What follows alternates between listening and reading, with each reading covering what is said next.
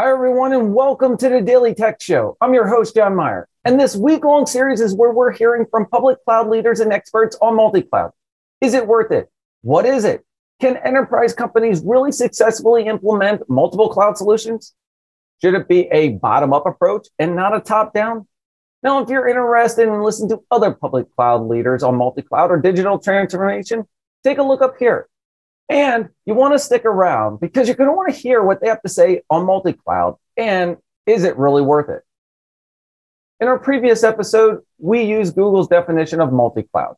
Multi-cloud is the use of multiple cloud computing and storage services in a single architecture. This also refers to the distribution of cloud assets, software applications across several cloud hosting environments. Now, today we're taming the cloud, or in this case, multiple clouds with an expert Cloudtamer around their thoughts on multi-cloud. But before we bring our next guest on, how about you click that like, subscribe, and notification button because we have more content on the way. Now, how about we hear from public cloud experts and leaders around their thoughts on multi-cloud?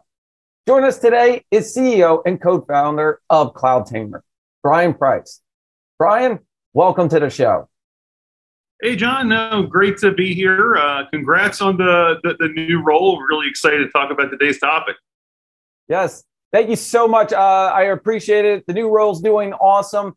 Real quick, would you mind giving the audience a little backstory on yourself and Cloudtamer before we jump into our current topic of multi-cloud? Yeah, no problem. So I'm Brian Price, co-founder, CEO here at Cloudtamer. My background actually came up in the software development ranks, hands-on, got exposed to cloud in the early days. You know, I can't believe it's been, I think, 15 years since AWS kind of came on the scene and, got a chance to experience what it was like to, even in the very early days of a large company I was a part of, trying to manage and just control their cloud environment and enable developers to have, access, but not, too much access that kind of causes them to kind of fall out of compliance and standards. So, since that point, we've gone off and, built out Cloudtamer. And what Cloudtamer does is we're a software company. We help customers basically grow and control their overall cloud environment, being able to provide kind of the key governance and management capabilities that most organizations need, especially in a multi-cloud world, which is where we're going to be focusing a lot of today's kind of conversation. So we help, with areas around financial management, automation, orchestration, and ultimately security and compliance, and bring all of those into a single pane of glass to help organizations make better decisions and grow their cloud accordingly. So, Brian, you touched on a couple of questions really that I'm going to have today from security, compliance, governance with multiple cloud. But before I get to that, excuse me, I'd like to understand what is your thoughts on multi-cloud or your definition around multi-cloud? Yeah, so I mean, I think the very truest literal definition, right, it's using more than one cloud provider, right? But I think that the unfortunate, I'd say, perception differences that we see is some organizations think multi-cloud literally means I can take and run all their workloads in any of the cloud providers, and there isn't a functional or other broader impact. And I think that's kind of unfortunately, just a wrong view of that. The cloud providers themselves have got amazing services that you can build on top of, and those services unlock innovation in organizations. And so from a multi-cloud perspective, the way I always like to kind of think about it, it really just means there's options for customers to be able to use the best technology, the best platform for their specific needs, maybe even for their specific application needs. And I think under that lens, organizations can be very successfully implementing multi-cloud. Now, maybe to go to the next level here, but I do think, to do that effectively, there is some management concerns that you have to keep in mind. AWS is very different than Azure. It's very different than Google.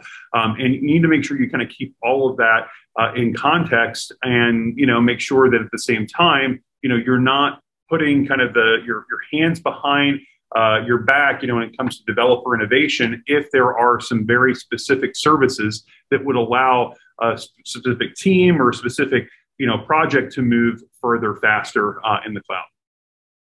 Brian, you mentioned a very key conversation I was talking with the CTO advisor yesterday for a recording on multi-cloud. By the way, folks, take a look up here if you want to see that recording. But also, he touched on and talked about people are selecting multiple cloud environments not for the right reasons, and meaning that they're afraid of maybe vendor lock or trying to save or trying to utilize more cost savings in it. But they're not using the services that are available. You should be selecting maybe a multi-cloud based off the services. And you just mentioned it. Some of those key services that people select, you have the best technology, and not one cloud provider provides it all and encompass. And that might be the reason that you're using, a multiple cloud environment. The other thing you touched on was the security aspect. Now, knowing what Cloudtamer does, I'm curious if you've seen or have helped with a multi-cloud implementation on security and governance controls.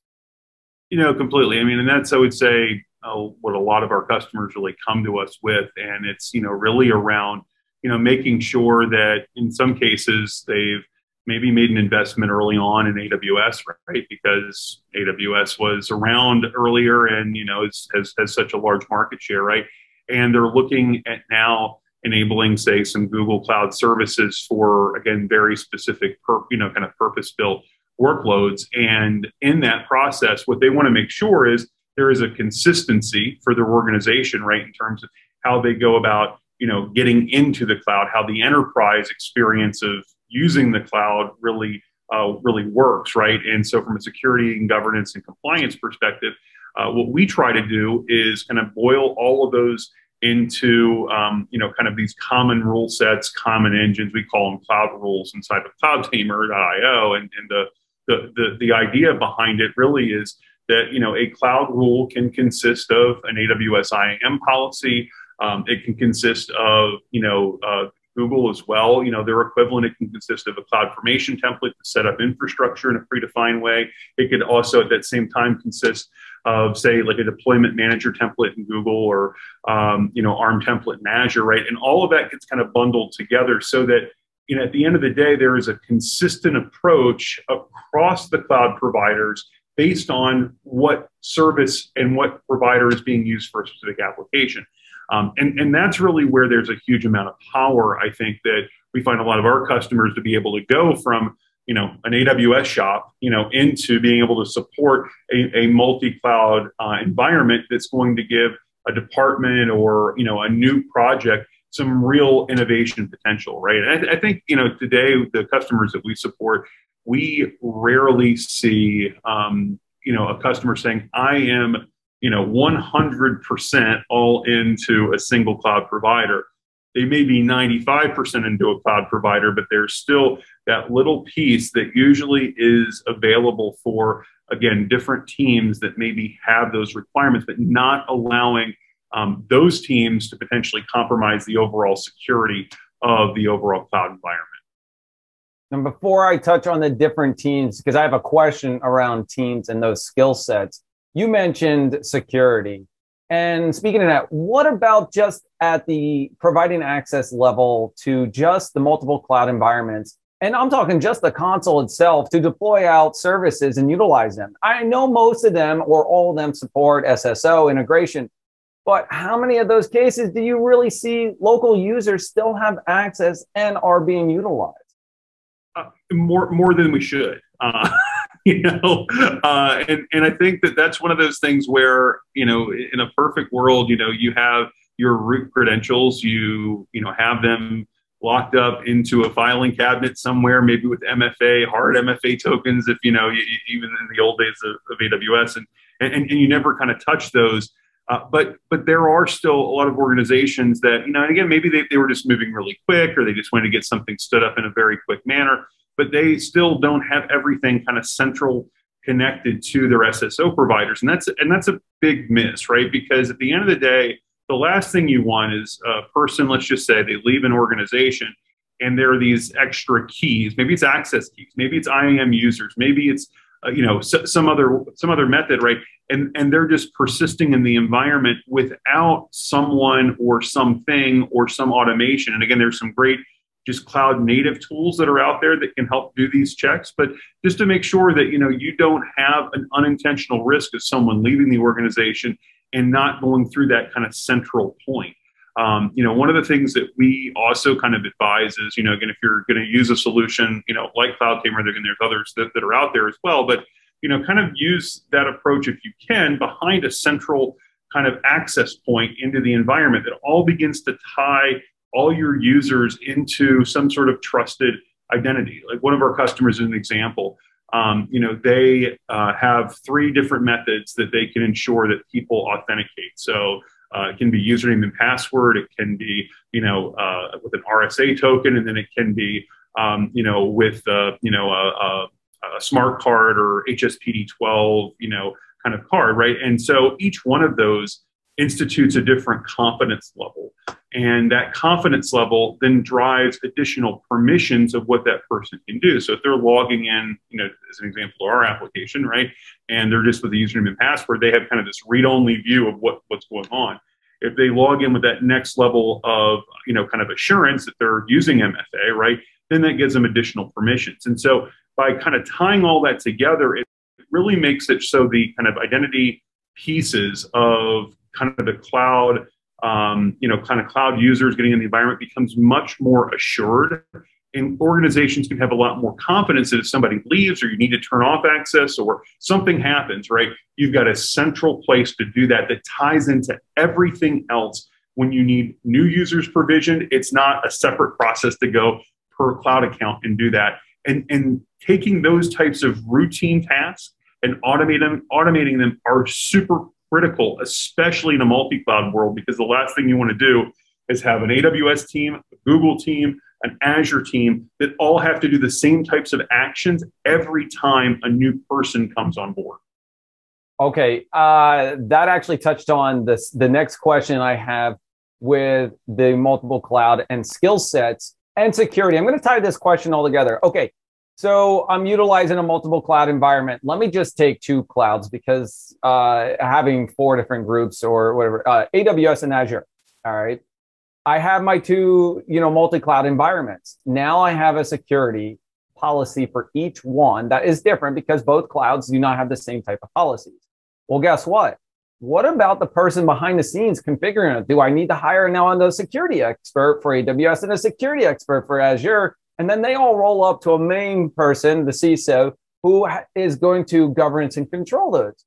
Now, the question is having multiple skill sets, but now what about training multiple people, having double the amount of people, or having a generalist who is not an expert in all of it?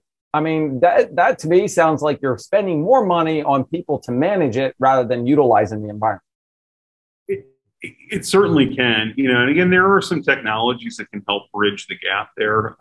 In some cases, as an example, we leverage underlying into our platform, a library called Cloud Custodian that begins to kind of bridge some of the checks that you can do across the environments into, kind of common YAML languages. And that can help, right? And there's, continued more support in that open source project to be able to do more and more. And, we're constantly contributing back to that too. But it definitely becomes an area where, depending on the amount of workloads and the criticality of those workloads, and that's why I think it, kind of bubbles into kind of maybe some broader security premises here, right?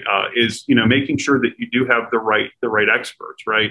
I do believe, and it's an approach that we even take internally, is you want to have some people with some specialties, right?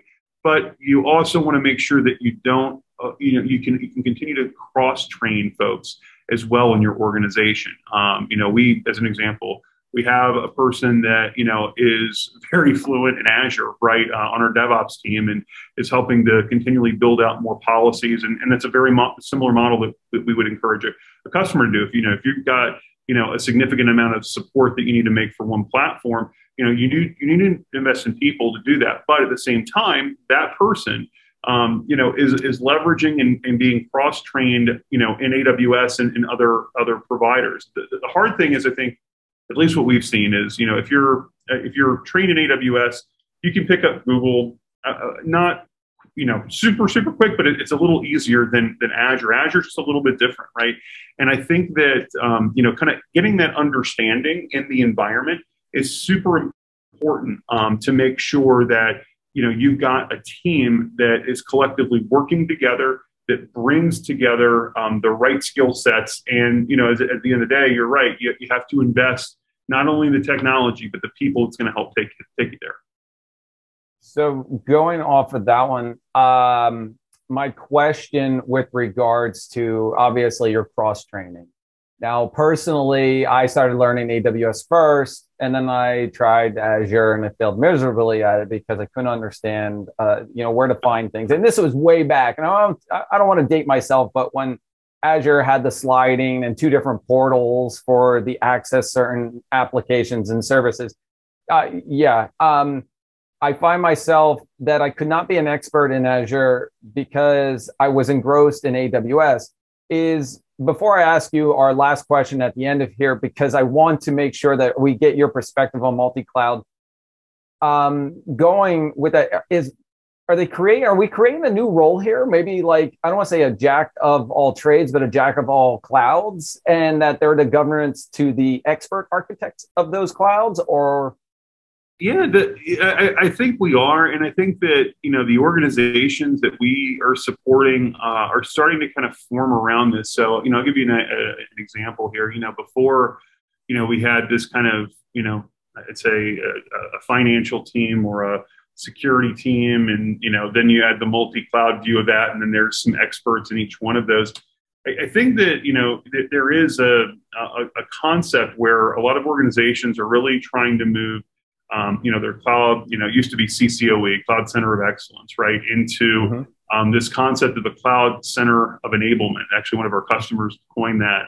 So I have a little bit of credit for that. But the idea is that those jack of all trades, right, with some specialty skills, right, in some individuals, become this central point where at the end of the day, their job is to enable the organization to get the resources they need to build the applications they need to get the security, infrastructure applied in the accounts, to get the financial boundaries and guardrails in place to make sure the end-to-end automation happens. So the experience, right, for the user, for the end user, for that developer is, as simple as I'm requesting a brand new cloud account as a sandbox account to try things out, and it shows up in a matter of minutes, right? It's something that's available, very frictionless, very quick. And that is really what we find is again, to try to get to unlock true innovation, that's what kind of makes that work. And having those folks that are very universal across that is extremely important, that are always kind of keeping that eye on enablement. Not traditional, security seen as the group that says, that kind of slaps your wrist and says, no, you can't do it. So my next question, well, you actually mentioned silos. All right. And I remember in the data center world, and that's where I come from, server admins, Active Directory admins, network admins, database admins, and everybody had to figure the next person, the next hop to talk to. And you always blamed it on the network because it was the common denominator between everything. I do think those are going away. There was a point where, cross training was a huge thing. I need you to learn, Windows and Linux and a cross training. That was much easier than learning Azure and AWS, in my opinion. The commands and everything to kind of go off of, they were really a little bit easier to do. But is it worth it for the cost aspect to run multiple clouds with multiple people with different skill sets? I mean, you really have to do this as a bottom-up approach, in my opinion. You have to talk to people like those who are willing to learn multiple clouds. You're going to have an AWS guy that says, yeah, sure, I'll learn Azure. They're not going to. Is it really worth it from a cost, not only from a cloud services, but from a skill set to a company? Well, here's the thing I will say. It typically makes the most sense to focus, to not spread this as a 33% spread across providers, right? Or even 50-50 in a lot of senses. It doesn't make a lot of sense there. Usually there's economies of scale that you get by simply investing more into one provider than another, right? AWS has their enterprise discount programs. Yep. Azure has, a number of things used to be under their kind of enterprise agreements, and now they've kind of reformed those. But there are some good degrees of just volume savings that you can get that in most cases will far outperform in terms of cost, the ability to just have, an equal spread again. And that's where, I go back to one of the first things around trying to make sure that you're looking at what is going to enable your team and mission and projects to go further faster, right? And, that's where that total cost kind of comes into play. So, as an example, if you don't have the experts, it's going to take a long time to kind of train them in a certain provider. So yeah, I definitely think that, multi-cloud I can go from one provider to the next provider and move an application and things like that. That's I think it's a flawed view of thinking, especially in 2021, where we're starting to see a lot of organizations, just really see great economies of scale. You're seeing all the time people sign up for big organizations, say, hey, we're moving from the data center, we're moving 90, 80, 70%, whatever those workloads from, data center into the cloud. And we've standardized on one provider because it's going to help us to do that, right? When you start to think about potential data transfer costs from one provider to another, those things have to be considered in the upfront decision-making process, because that is expensive. It is no cost to throw your money or throw your data in the cloud, right? It is very expensive to pull that back out or to pull it between cloud people, even pull it between regions, right? And that's where, engineering is so important to kind of think through what is the use case for the application, what is the services that's going to really help us, move, really move further forward. And, in some cases, maybe there is a less optimal service, but the data exists in one provider. We should probably use that provider because of the overall total cost of ownership of that application. I think data transfer is something that's not considered right away. Everybody's like, all right, let's put it in there. We're going to access it. And then all of a sudden they're using multiple clouds. And guess what? They're accessing petabytes of data and realizing that their cost did not come from the services. It came from the data traversing not only cloud providers, but regions. I mean, that's actually a huge amount of cost. And when you go in there for cost optimization, you're looking at like, can we center this into a region? Can you move all the stuff here? The cost that you're spending on those services does not even come close to the cost you're spending on data transfer between those applications and those services. No, completely agree. And again, like you said, it is something that gets very overlooked very quickly. And until it's too late. Again, we have the benefit of working with some really large government and commercial organizations. And, when they're, kind of thinking about this problem, one of those, basically made a decision 5 years ago, and they were, in the process of, basically building this giant data lake. And they basically said, what, we are doing all of that in AWS, and therefore, for them, again, going back to that footprint, like 90% of where their costs are in AWS, because that's where their data is, right? And that taking into account that, again, they're constantly adding more and more data from different sensors and different devices that, on a daily basis are, adding, in some cases, petabytes of data. Like that is, you cannot ignore that part of the architecture and think that, okay, well, that has to be just a big part of your considerations and how you're designing for what a multi-cloud approach looks like. And maybe in some cases it makes sense that it's easier to kind of fork some of the data off that you would want to use, a service that maybe it hasn't, there is an equivalent in AWS or it's not an equivalent in Azure, and you want to push that into the other provider. But in some cases, it's better just to push the data there and do whatever work that you need to do there versus trying to make that completely fully integrated, right? And so again, that's where, a lot of planning, a lot of engineering is super important to make sure that you don't go down a path that becomes very, very cost prohibitive very quickly. I actually have a customer who has deployed duplicate environments in separate regions. so that the data did not traverse between them because it was cheaper to have the environments up and running separately than it was cheaper to transfer the cost. Brian, my last question for you, and I'm going to put you on the spot here. What is your recommendation for companies that want to go multi-cloud? I know it's not a cut and dry, but what recommendation would you give to somebody or an enterprise says, we're thinking about going multi-cloud? Yeah, and I think that at the core of it is don't go multi-cloud to avoid, as we've talked about, I think so far here, to avoid quote, quote, vendor lock-in. The reality is you're going to be locked into a vendor for a specific type of service, right? There is a tremendous amount of innovation that organizations can see and realize by using the higher level managed services in each provider, right? You want to turn on, AWS recognition it kind of unlock some AI and ML services. Well, that's great. And that's an easy button, right, to be able to do that. Don't expect the equivalent service to exist in every single other cloud provider, or vice versa.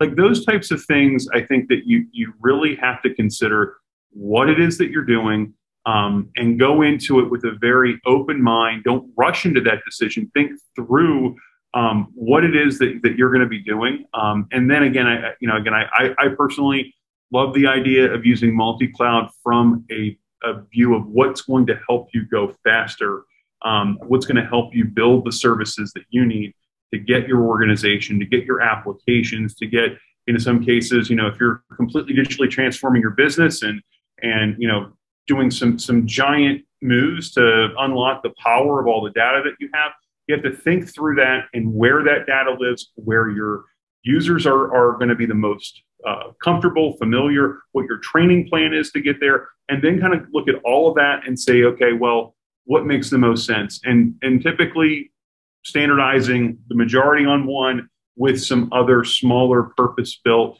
applications to help get the rest of the way there, and give that option, for your team to move forward. So that's kind of my recommendation. Brian, you're echoing some of the same thoughts as my previous guest. That's really interesting to hear them.